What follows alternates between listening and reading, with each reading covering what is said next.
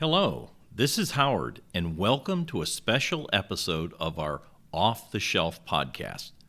On behalf of the board members and the staff of the Susquehanna County Historical Society and Free Library Association, we want to wish you and your family a very Merry Christmas. We have a 5-part podcast starting today, with the next 4 parts being released each of the following 4 days. This is a very special reading of one of the best-known holiday stories, written by Charles Dickens, titled A Christmas Carol, in prose, being a ghost story of Christmas. We know it better as just the Christmas Carol. Here's a little bit of history about the story, pulled from one of my favorite websites, Wikipedia, and you can find out more about the book and Charles Dickens if you want to run to the Wikipedia site later on and check it out. But here's some things that I learned by that visit. The first edition of the book was published and released on the 19th of December, 1843, which by my math was 177 years ago from today. Mr. Dickens was having a little bit of financial issues and had spent 6 weeks writing this particular book. Now, he was an established author before this, but authors have their ups and downs. The first printing was for 6,000 copies, and he started on the 19th of December, 1843, as I said, and by Christmas Eve, 6 days later, all of those copies were sold out. It was a hit. By the end of the following year, 1844, there were another 13 editions were released. The story was not the first Christmas story that Charles Dickens wrote. He actually wrote 3 before this title, and then 4 more after The Christmas Carol was released. The Christmas Carol, though, is definitely the most popular. Starting in 1849, Mr. Dickens started doing public readings of the books, doing over 127 of those readings over 21 years until his death in 1870. The Christmas Carol is considered the favorite Charles Dickens book in the United States, selling over 2 million copies in the first 100 years of the publication. The book is divided into 5 staves or chapters. We're going to have a different reader in each of those 5 episodes. Our readers are members of our local community that do have a connection to the library. You may recognize their voice as they start to read each chapter or stave, and at the end, I will let you know who they are and what their connection is to the library. I want to thank all 5 of them before we start. We are so very happy that they were willing to share with us, and I think they all had a great time doing it. And if you know who they are, please let them know that you enjoyed these recordings. If you're not familiar with the book, you can check a copy of The Christmas Carol out at the library, or even go online and look for a free PDF version of it that you could either read or download, since it was released a long time ago and is out in the public domain. To help set the mood, each of our 5 episodes, each stave will also be introduced with a brief musical piece that was written between 1719 and 1843. These were the songs that the people in the times that the Christmas Carol story happened were singing in the streets to celebrate the season, and that Ebenezer Scrooge would give a "bah humbug" to as he walked by them in those streets.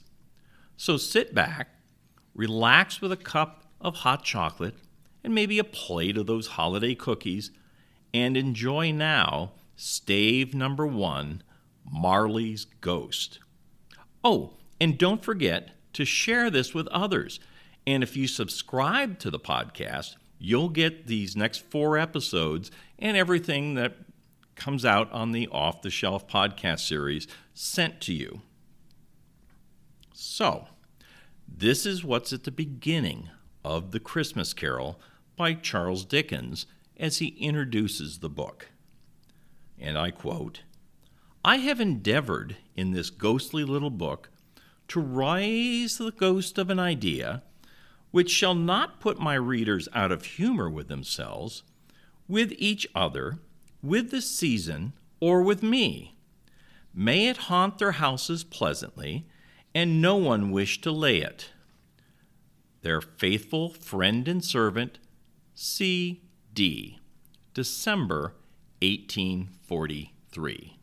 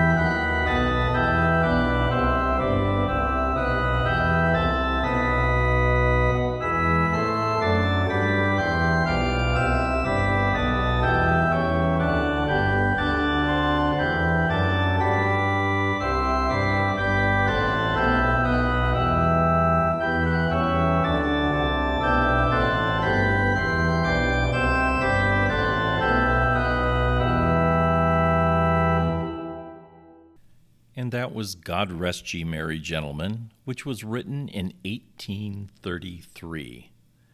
And now, Stave 1, Marley's Ghost.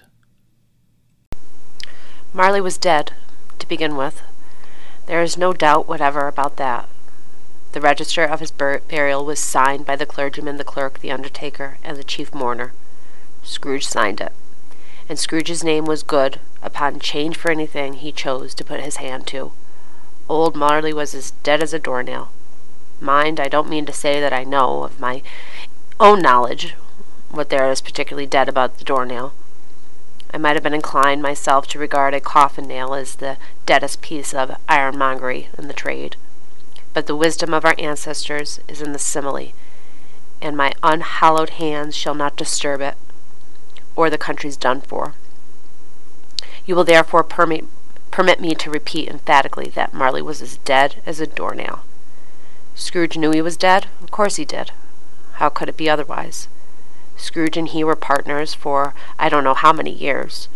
Scrooge was the sole executor, his sole administrator, his sole assign, his sole residuary legatee, his sole friend and sole mourner.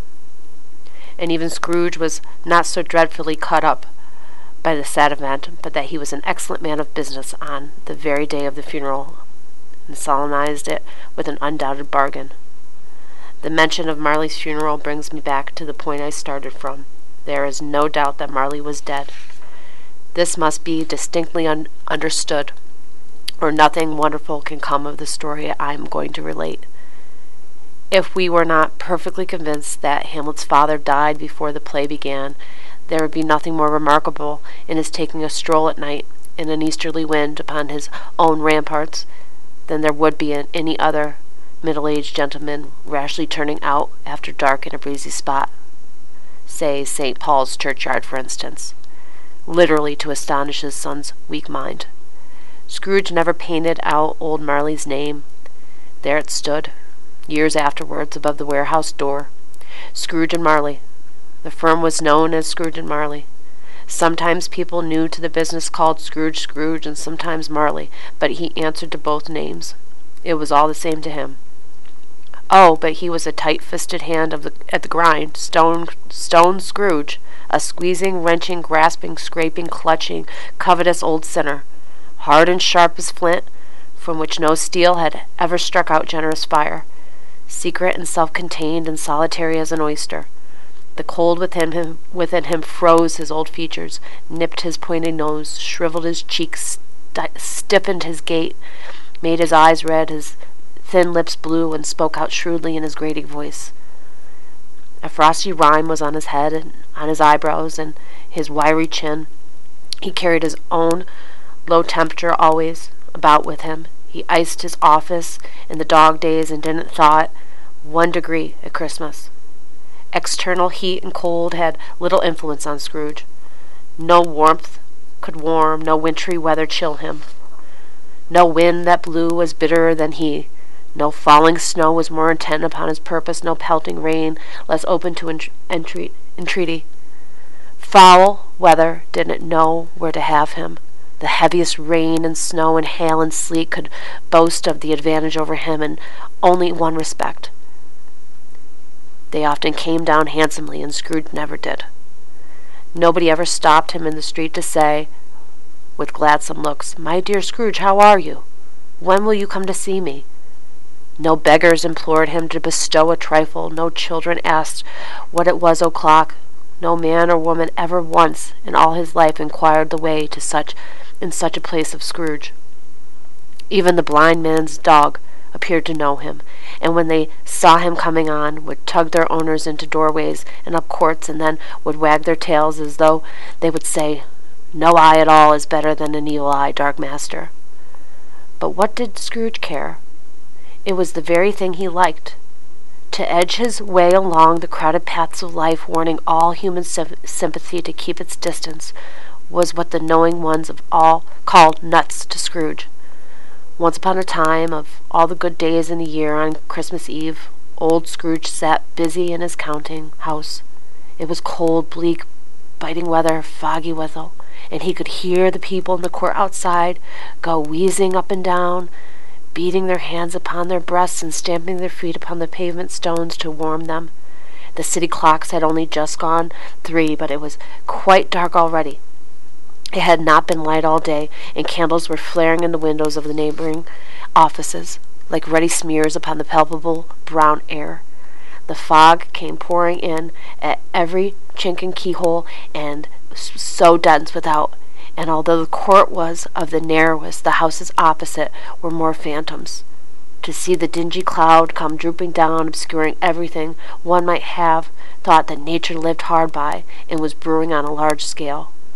The door of Scrooge's counting house was open that he might keep his eye upon his clerk, who in a dismal little cell beyond, a sort of tank, was copying letters.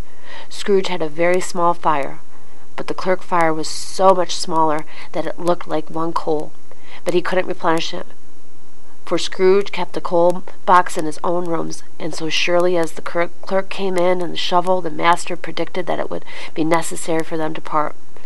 Wherefore the clerk put on his white comforter and tried to warm himself at the candle, in which effort, not being a man of strong imagination, he failed. "Merry Christmas, uncle! God save you!" cried a cheerful voice. It was the voice of Scrooge's nephew, who came upon him so quickly that this was the first intimation he had of his approach. "Bah!" said Scrooge. "Humbug!" He had so heated himself with rapid walking in the fog and frost, this nephew of Scrooge's, that he was all in a glow. His face was ruddy and handsome, his eyes sparkled, and his breath smoked again. "Christmas a humbug, uncle?" said Scrooge's nephew. "You don't mean that, I am sure." "I do," said Scrooge. "Merry Christmas! What have you to be merry? What reason have you to be merry? You're poor enough." "Come, then," returned the nephew gaily. "What right have you to be dismal? What reason have you to be morose? You're rich enough." Scrooge, having no better answer ready on the spur of the moment, said "Bah!" again, and followed it up with "Humbug." "Don't be cross, uncle," said the nephew. "What else can I be?" returned the uncle. "When I live in such a world of fools as this, Merry Christmas. Once upon Merry Christmas. What's Christmas time to you but a time for paying bills without money, a time for finding yourself a year older but not an hour richer, a time for balancing your books and having every item in them through a round dozen of months presented dead against you. If I could work my will," said Scrooge indignantly, "every idiot who goes about with Merry Christmas on his lips should be boiled with his own pudding and buried with a stake of holly through his heart. He should." "Uncle," pleaded the nephew. "Nephew," returned the uncle sternly, "keep Christmas in your own way and let me keep it in mine." "Keep it," repeated Scrooge's nephew. "But you don't keep it." "Let me leave it alone, then," said Scrooge. "Much good may it be to you. Much good it has ever done you. There are many things from which I might have derived good, by which I have not profited, I dare say," returned the nephew. "Christmas among the rest, but I am sure I have always thought of Christmas time, when it has come around, apart from the veneration due to its sacred name and origin. If anything belonging to it can be apart from that, as a good time, a kind, forgiving, charitable, pleasant time, the only time I know of, in the long calendar of the year, when men and women seem by one consent to open their shut-up hearts freely, and to think of people below them, as they really were fellow passengers to the grave, and not another race of creatures bound on other journeys. And therefore, uncle, though it has never put a scrap of gold or silver in my pocket, I believe that it has done me good, and will do me good, and I say God bless it." The clerk in the tank involuntarily applauded. Becoming immediately sensible of the impropriety, he poked the fire and extinguished the last frail spark forever. "Let me hear another sound from you," said Scrooge, "and you'll keep your Christmas by losing your situation. You're quite a powerful speaker, sir," he added, turning to the nephew. "I wonder you don't go into Parliament. Don't be angry, uncle. Come, dine with us tomorrow." Scrooge said that he would see him. Yes, indeed, he did. He went the whole length of the expression, and said that he would see him in the extremity first. "But why?" cried Scrooge's nephew. "Why?" "Why did you get married?" said Scrooge. "Because I fell in love." "Because you fell in love," growled Scrooge, as if that were the only one thing in the world more ridiculous than a Merry Christmas. "Good afternoon." "Nay, uncle, but you never came to see me before that happened. Why give it as a reason for not coming now?" "Good afternoon," said Scrooge. "I want nothing from you. I ask nothing from you. Why can not we be friends?" "Good afternoon," said Scrooge. "I am sorry with all my heart to find you so resolute. We have never had any quarrel to which I have been a party, but I have made the trial to homage to Christmas, and I have keep my Christmas humor to the last. So a Merry Christmas, uncle." "Good afternoon," said Scrooge. "And a Happy New Year." "Good afternoon," said Scrooge. His nephew left the room without an angry word, notwithstanding. He stopped at the outer door to bestow the greetings of the season on the clerk, who, cold as he was warmer than Scrooge, for he returned them cordially. "There's another fellow," muttered Scrooge, who overheard him. "My clerk, with 15 shillings a week, and a wife and a family, talking about a Merry Christmas. I'll retire to Bedlam."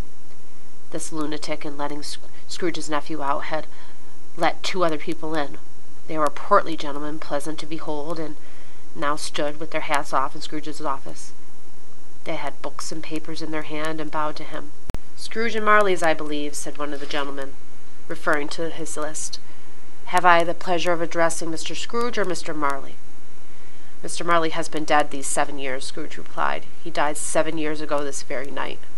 We have no doubt his liberality is well represented by his surviving partner," said the gentleman, presenting his credentials.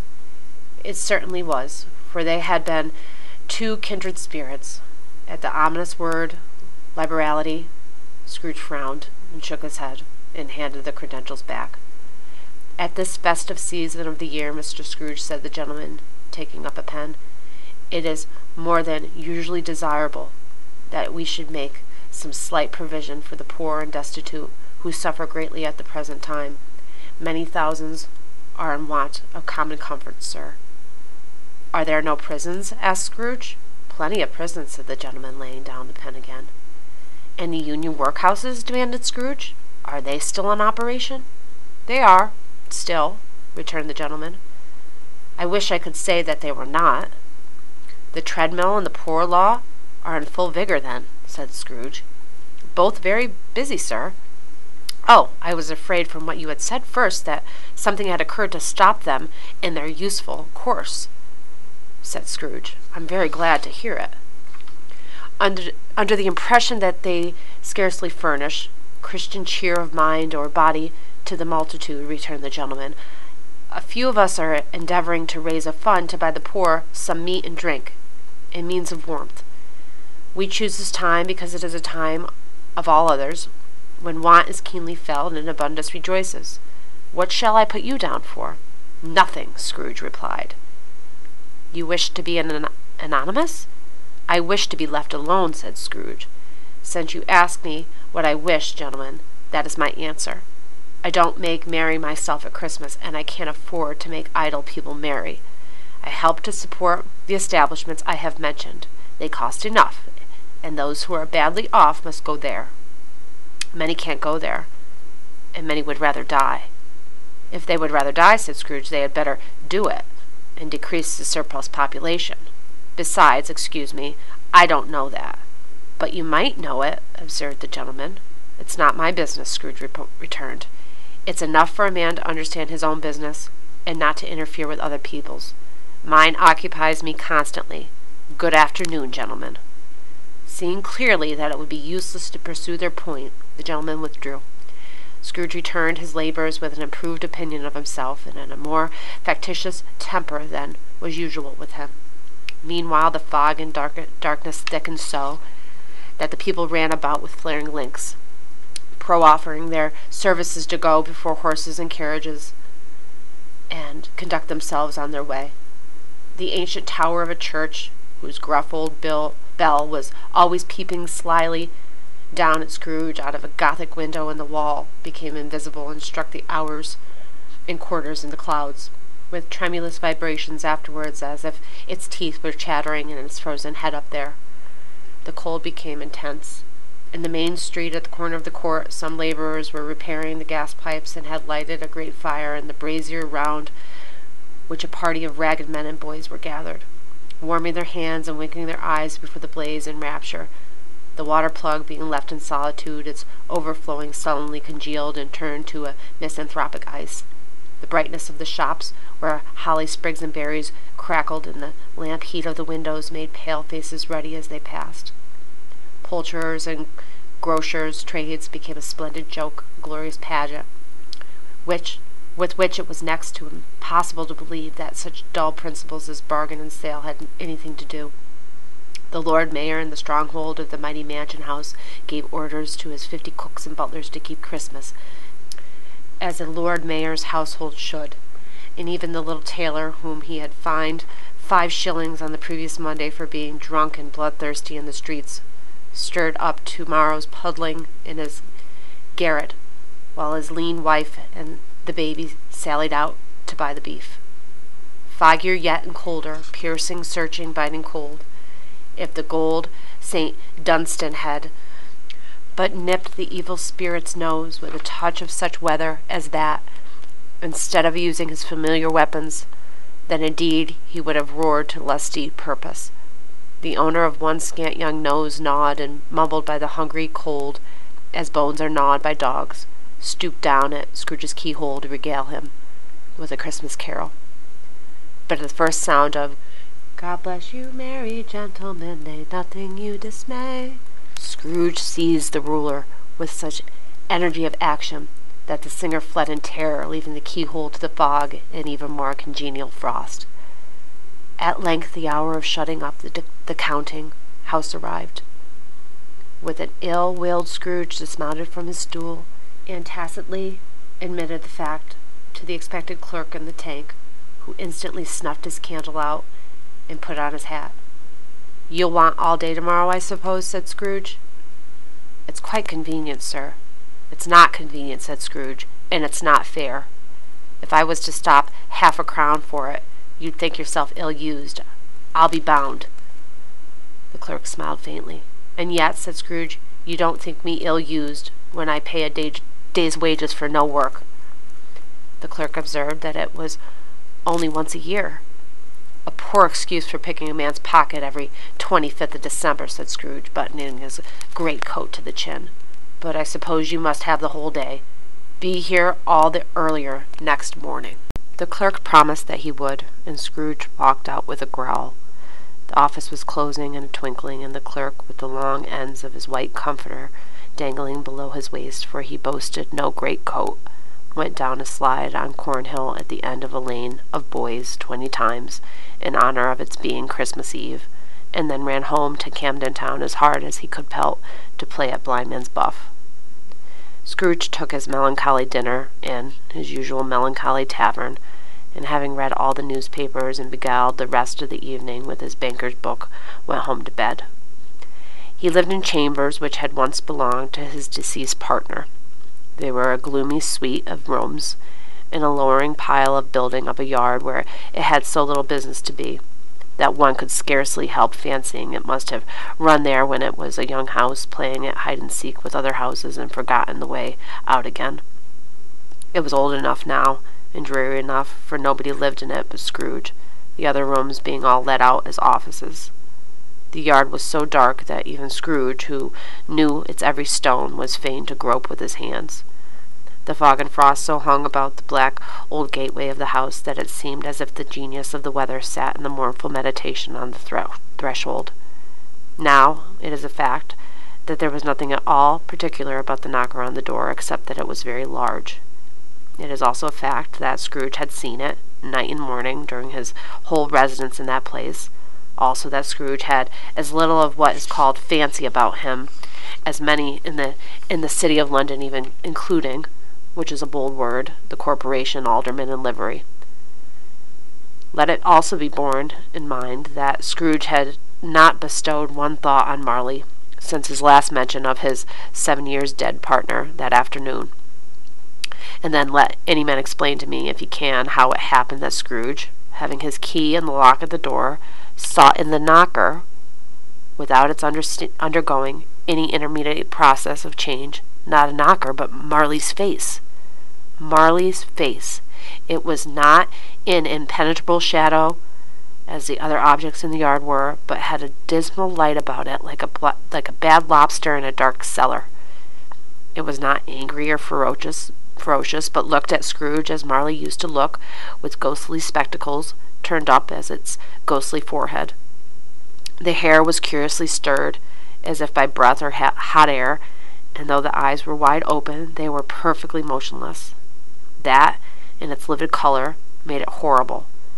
But its horror seemed to be in spite of the face and beyond its control, rather than a part of its own expression. As Scrooge looked fixedly at this phenomenon, it was a knocker again. To say that he was not startled, or that his blood was not conscious, or a terrible sensation to which he had been a stranger from infancy, would be untrue. But he did put his hand upon the key he had relinquished, turning it sturdily, walked in, and lighted his candle.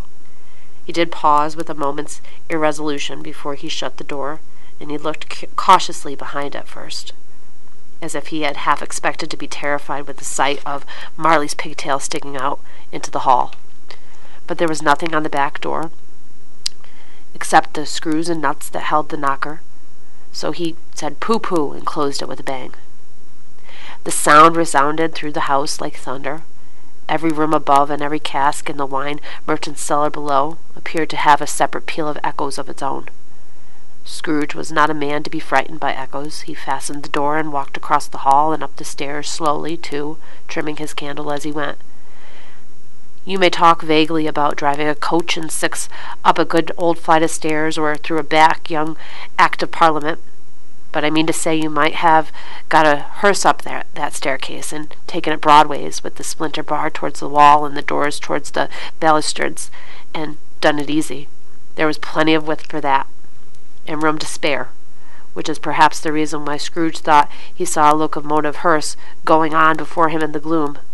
Half a dozen gas lamps out the street wouldn't have lighted the entry too well, so you may suppose that it was pretty dark with Scrooge's dip. Up Scrooge went, not caring a button for that. Darkness is cheap, and Scrooge liked it. But before he shut his heavy door, he walked through the rooms to see that all was right. He had just enough recollection of the face to desire to do that. Sitting room, bedroom, lumber room, all as they should be. Nobody under the table, nobody under the sofa, a small fire in the grate, spoon and basin ready, and the little saucepan of gruel. Scrooge had a cold in his head upon the hob. Nobody under the bed, nobody in the closet, nobody in his dressing gown, which was hanging up in a suspicious attitude against the wall. Lumber room as usual. Old fire guards, old shoes, 2 fish baskets, washing stand on 3 legs, and a poker. Quite satisfied, he closed his door and locked himself in, double-locked himself in, which was not his custom. Thus secured against surprise, he took off his cravat, put it on his dressing gown and slippers and his nightcap, and sat down before the fire to take his gruel. It was a very low fire indeed. Nothing on such a bitter night. He was obliged to sit close to it and brood over it before he would extract the least sensation of warmth from such a handful of fuel. The fireplace was an old one, built by some Dutch merchants long ago and paved all round with the quaint Dutch tiles designed to illustrate the scriptures. There were Cains and Abels, Pharaoh's daughters, queens of Sheba, angelic messengers descending through the air on clouds like feather beds, Abrahams, Belshazzars, apostles, putting off to sea in a butterboat, hundreds of figures to attract his thoughts, and yet that face of Marley, 7 years dead, came like the ancient prophet's rod and swallowed up the whole. If each smooth tile had been a blank at the fist, which, with power to shape some pictures on its surface from the disjointed fragments of his thought, there would have been a copy of old Marley's head on every one. "Humbug," said Scrooge, and walked across the room. After several turns he sat down again. As he threw his head back in the chair, his glance happened to rest upon a bell, a disused bell that hung in the room, and communicated for some purpose now forgotten with the chamber in the highest story of the building. It was with great astonishment and with a strange, inexplicable dread that as he looked he saw this bell begin to swing. It swung so swiftly in that outset that it scarcely made a sound, but soon it rang out loudly, and so did every bell in the house. This might have lasted half a minute or a minute, but it seemed like an hour. The bells ceased as they had begun together. They were succeeded by a clanking noise deep down below, as if some person were dragging a heavy chain over the casks in the wine merchant's cellar. Scrooge then remembered to have heard the ghosts in haunted houses were described as dragging chains. The cellar door flew open with a booming sound, and then he heard the noise much louder on the floors below, then coming up the stairs, then coming straight towards his door. "It's humbug still," said Scrooge. "I won't believe it." His color changed, though, when, without a pause, it came on through the heavy door and passed into the room before his eyes. Upon its coming in, the dying flame leaped up as though it cried, "I know him, Marley's ghost," and fell again. The same face, the very same.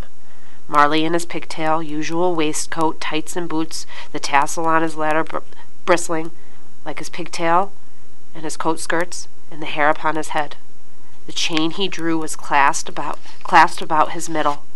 It was long and wound about him like a tail, and it was made, for Scrooge observed it closely, of cash boxes, keys, padlocks, ledgers, deeds, and heavy purses wrought in steel. His body was transparent, so that Scrooge, observing him and looking through his waistcoat, could see the 2 buttons on his coat behind. Scrooge had often heard it said that Marley had no bowels, but he had never believed it until now.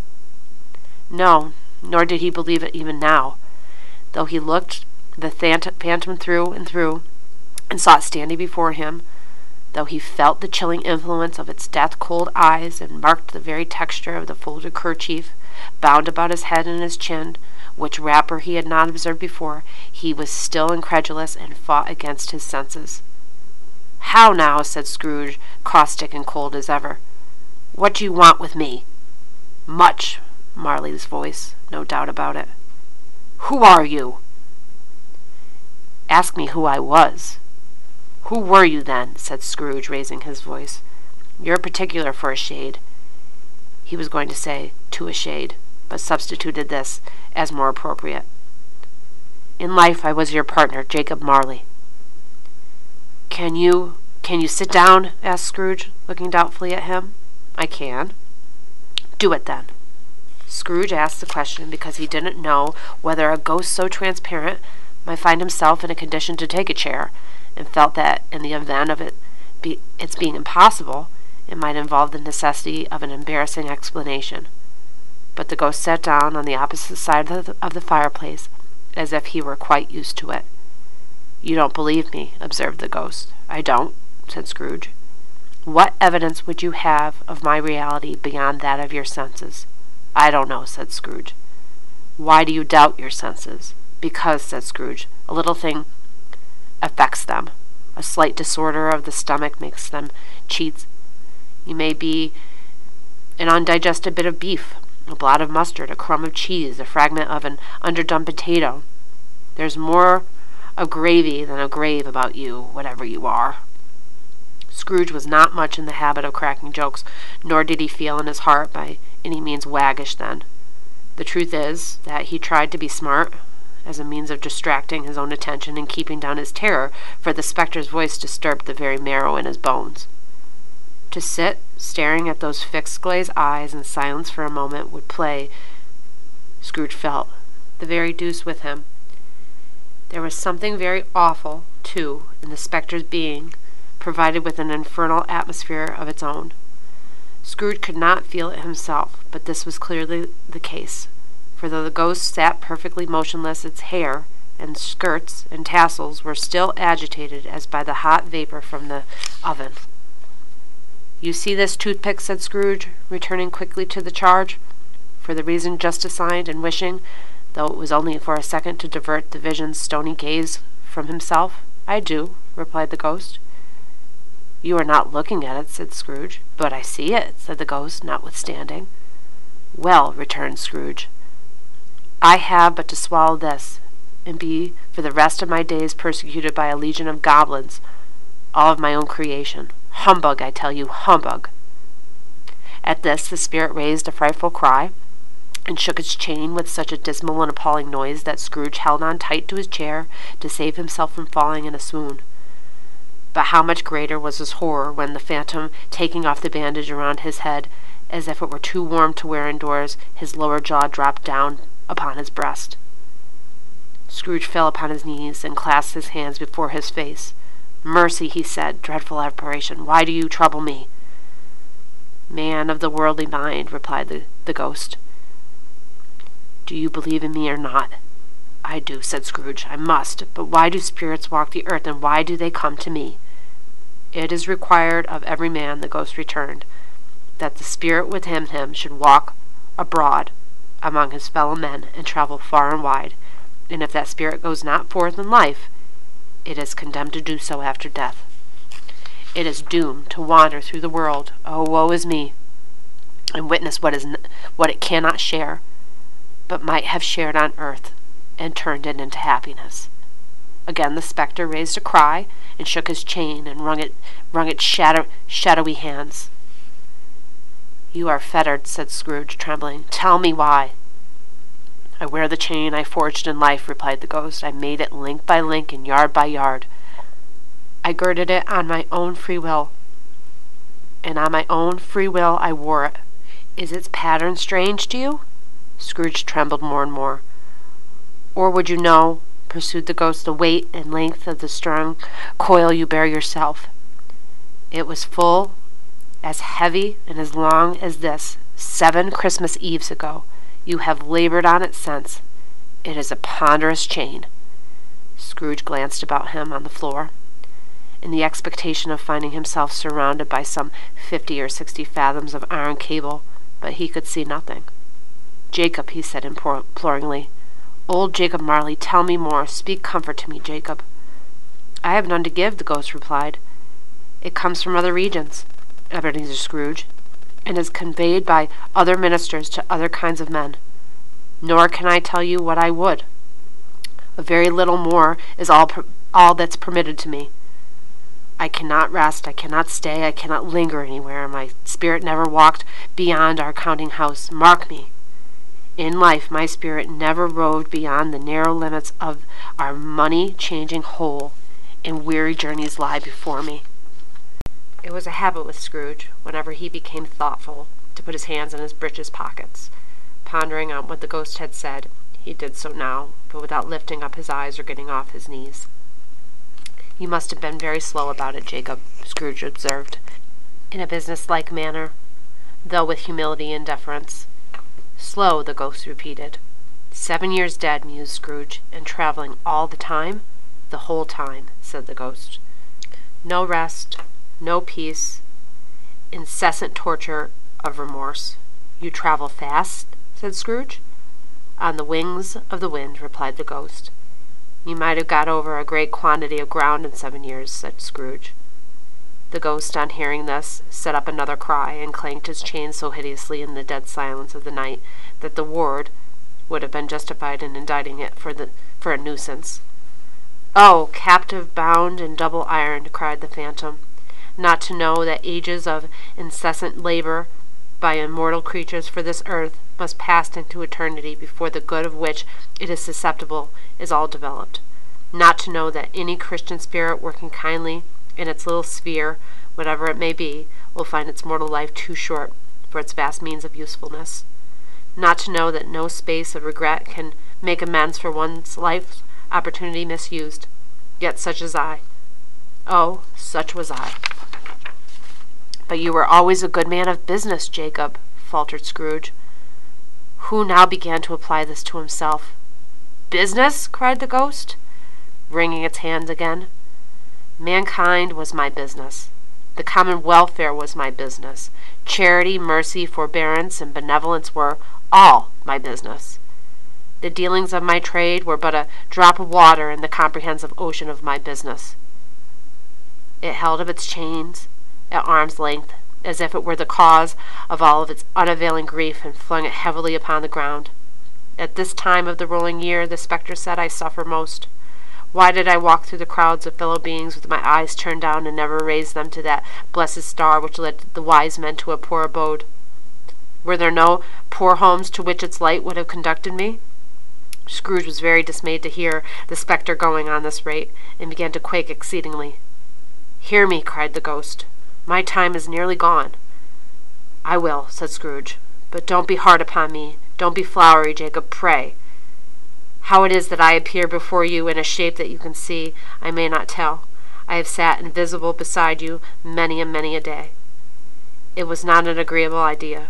Scrooge shivered and wiped the perspiration from his brow. "That is no light part of my penance," pursued the ghost. "I am here tonight to warn you that you have yet a chance and hope of escaping my fate, a chance and hope of my procuring Ebenezer." "You were always a good friend to me," said Scrooge. "Thank ye." "You will be haunted," resumed the ghost, "by 3 spirits." Scrooge's countenance fell almost as low as the ghost's had done. "Is that the chance and hope you mentioned, Jacob?" he demanded in a faltering voice. "It is." I think I'd rather not," said Scrooge. "Without their visit," said the ghost, "you cannot hope to shun the path I tread. Expect the first tomorrow, when the bell tolls 1. "Couldn't I take 'em all at once, and have it all over, Jacob?" hinted Scrooge. "Expect the second on the next night at the same hour, the third upon the next night when the last stroke of 12 has ceased to vibrate. Look to see me no more, and look that, for your own sake, you remember what has passed between us." When it had said these words, the spectre took its wrapper from the table and bound it round its head, as before. Scrooge knew this by the smart sound its teeth made when the jaws were brought together by the bandage. He ventured to raise his eyes again and found his supernatural visitor confronting him in an erect attitude when its chains wound over and about its arm. The apparition walked backward from him, and at every step it took, the window raised itself a little, so that when the spectre reached it, it was wide open. It beckoned Scrooge to approach, which he did. When they were within 2 paces of each other, Marley's ghost held up its hand, warning him to come no nearer. Scrooge stopped, not so much in obedience as in surprise and fear, for on the raising of the hand he became sensible of confused noises in the air, incoherent sounds of lamentation and regret, wailings inexpressibly sorrowful and self-accusatory. The spectre, after listening for a moment, joined in the mournful dirge and floated out upon the bleak, dark night. Scrooge followed to the window. Desperate in his own curiosity, he looked out. The air was filled with phantoms, wandering hither and thither in their restless haste and moaning as they went. Every one of them wore chains like Marley's ghost. Some few, they might be guilty governments, were linked together. None were free. Many had been personally known to Scrooge in their lives. He had been quite familiar with one old ghost, in a white waistcoat with a monstrous iron safe attached to his ankle, who cried piteously at being unable to assist a wretched woman with an infant, who it saw below upon a doorstep. The misery with them all was, clearly, that they had sought to interfere for good in human matters, and had lost the power forever. Whether these creatures faded into the mist, or the mist enshrouded them, he could not tell. But they and their spirit voices faded together, and the night became as it had been when he walked home. Scrooge closed the window and examined the door by which the ghost had entered. It was double-locked, as he had locked it with his own hands, and the bolts were undisturbed. He tried to say humbug, but stopped at the first syllable. And being, from the emotion he had undergone, or the fatigues of the day, or his glimpse of the invisible world, or the dull conversation of the ghost, or the lateness of the hour, much in need of repose, went straight to bed, without undressing, and fell asleep upon the instant. Stave 1, Marley's Ghost. Our reader for Stave 1 was Judy Herschel, Susquehanna County Commissioner. Judy shared with me that the story, A Christmas Carol, has been part of her holiday season since she was a young child, and it continues to be with her own children. She shared that besides the book, she has watched every movie adaptation numerous times. Judy stated that, quote, though it's a true visit back in time, more importantly, it's a story that is timeless. It survived for many generations and will continue to do so for this very reason. A holiday treasure, end quote. Thank you, Judy Herschel, for volunteering to be our first reader of this wonderful book and for your support of the Library and Historical Society as one of our 3 Susquehanna County Commissioners. I'm Howard, and I'll be back with you tomorrow for Stave 2 of Charles Dickens' beloved holiday classic, The Christmas Carol. Hi, this is Howard with the Susquehanna County Free Library with just a reminder. This has been a tough year with COVID. As you probably know, if you do visit the local library, we actually had the doors closed for a while, and then we were open for curbside service, and now we're fully open, and most of our services are back up and running. But I just wanted to remind you of a great way of being able to support your library here. If you are an Amazon shopper, I hope you're aware of Smile Amazon. And if you need more information, you can go to our website and you'll find a place to click on that to let you know a little bit more about it. So here's how Smile Amazon works. It's just like ordering the regular way from Amazon, but most purchases, the organization that you choose to support, and we are a nonprofit organization that is supported by Smile Amazon, 0.5% is donated by Amazon each quarter to that organization.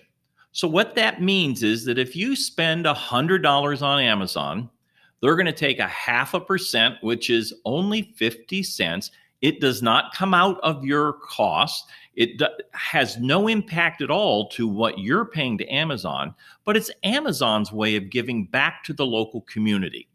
We don't know how many people are signed up to the service. We don't know how much you're buying from Amazon. Amazon keeps all of that private. But we do know that we get a check from Amazon quarterly, and we have seen more and more increases coming forward in those donations.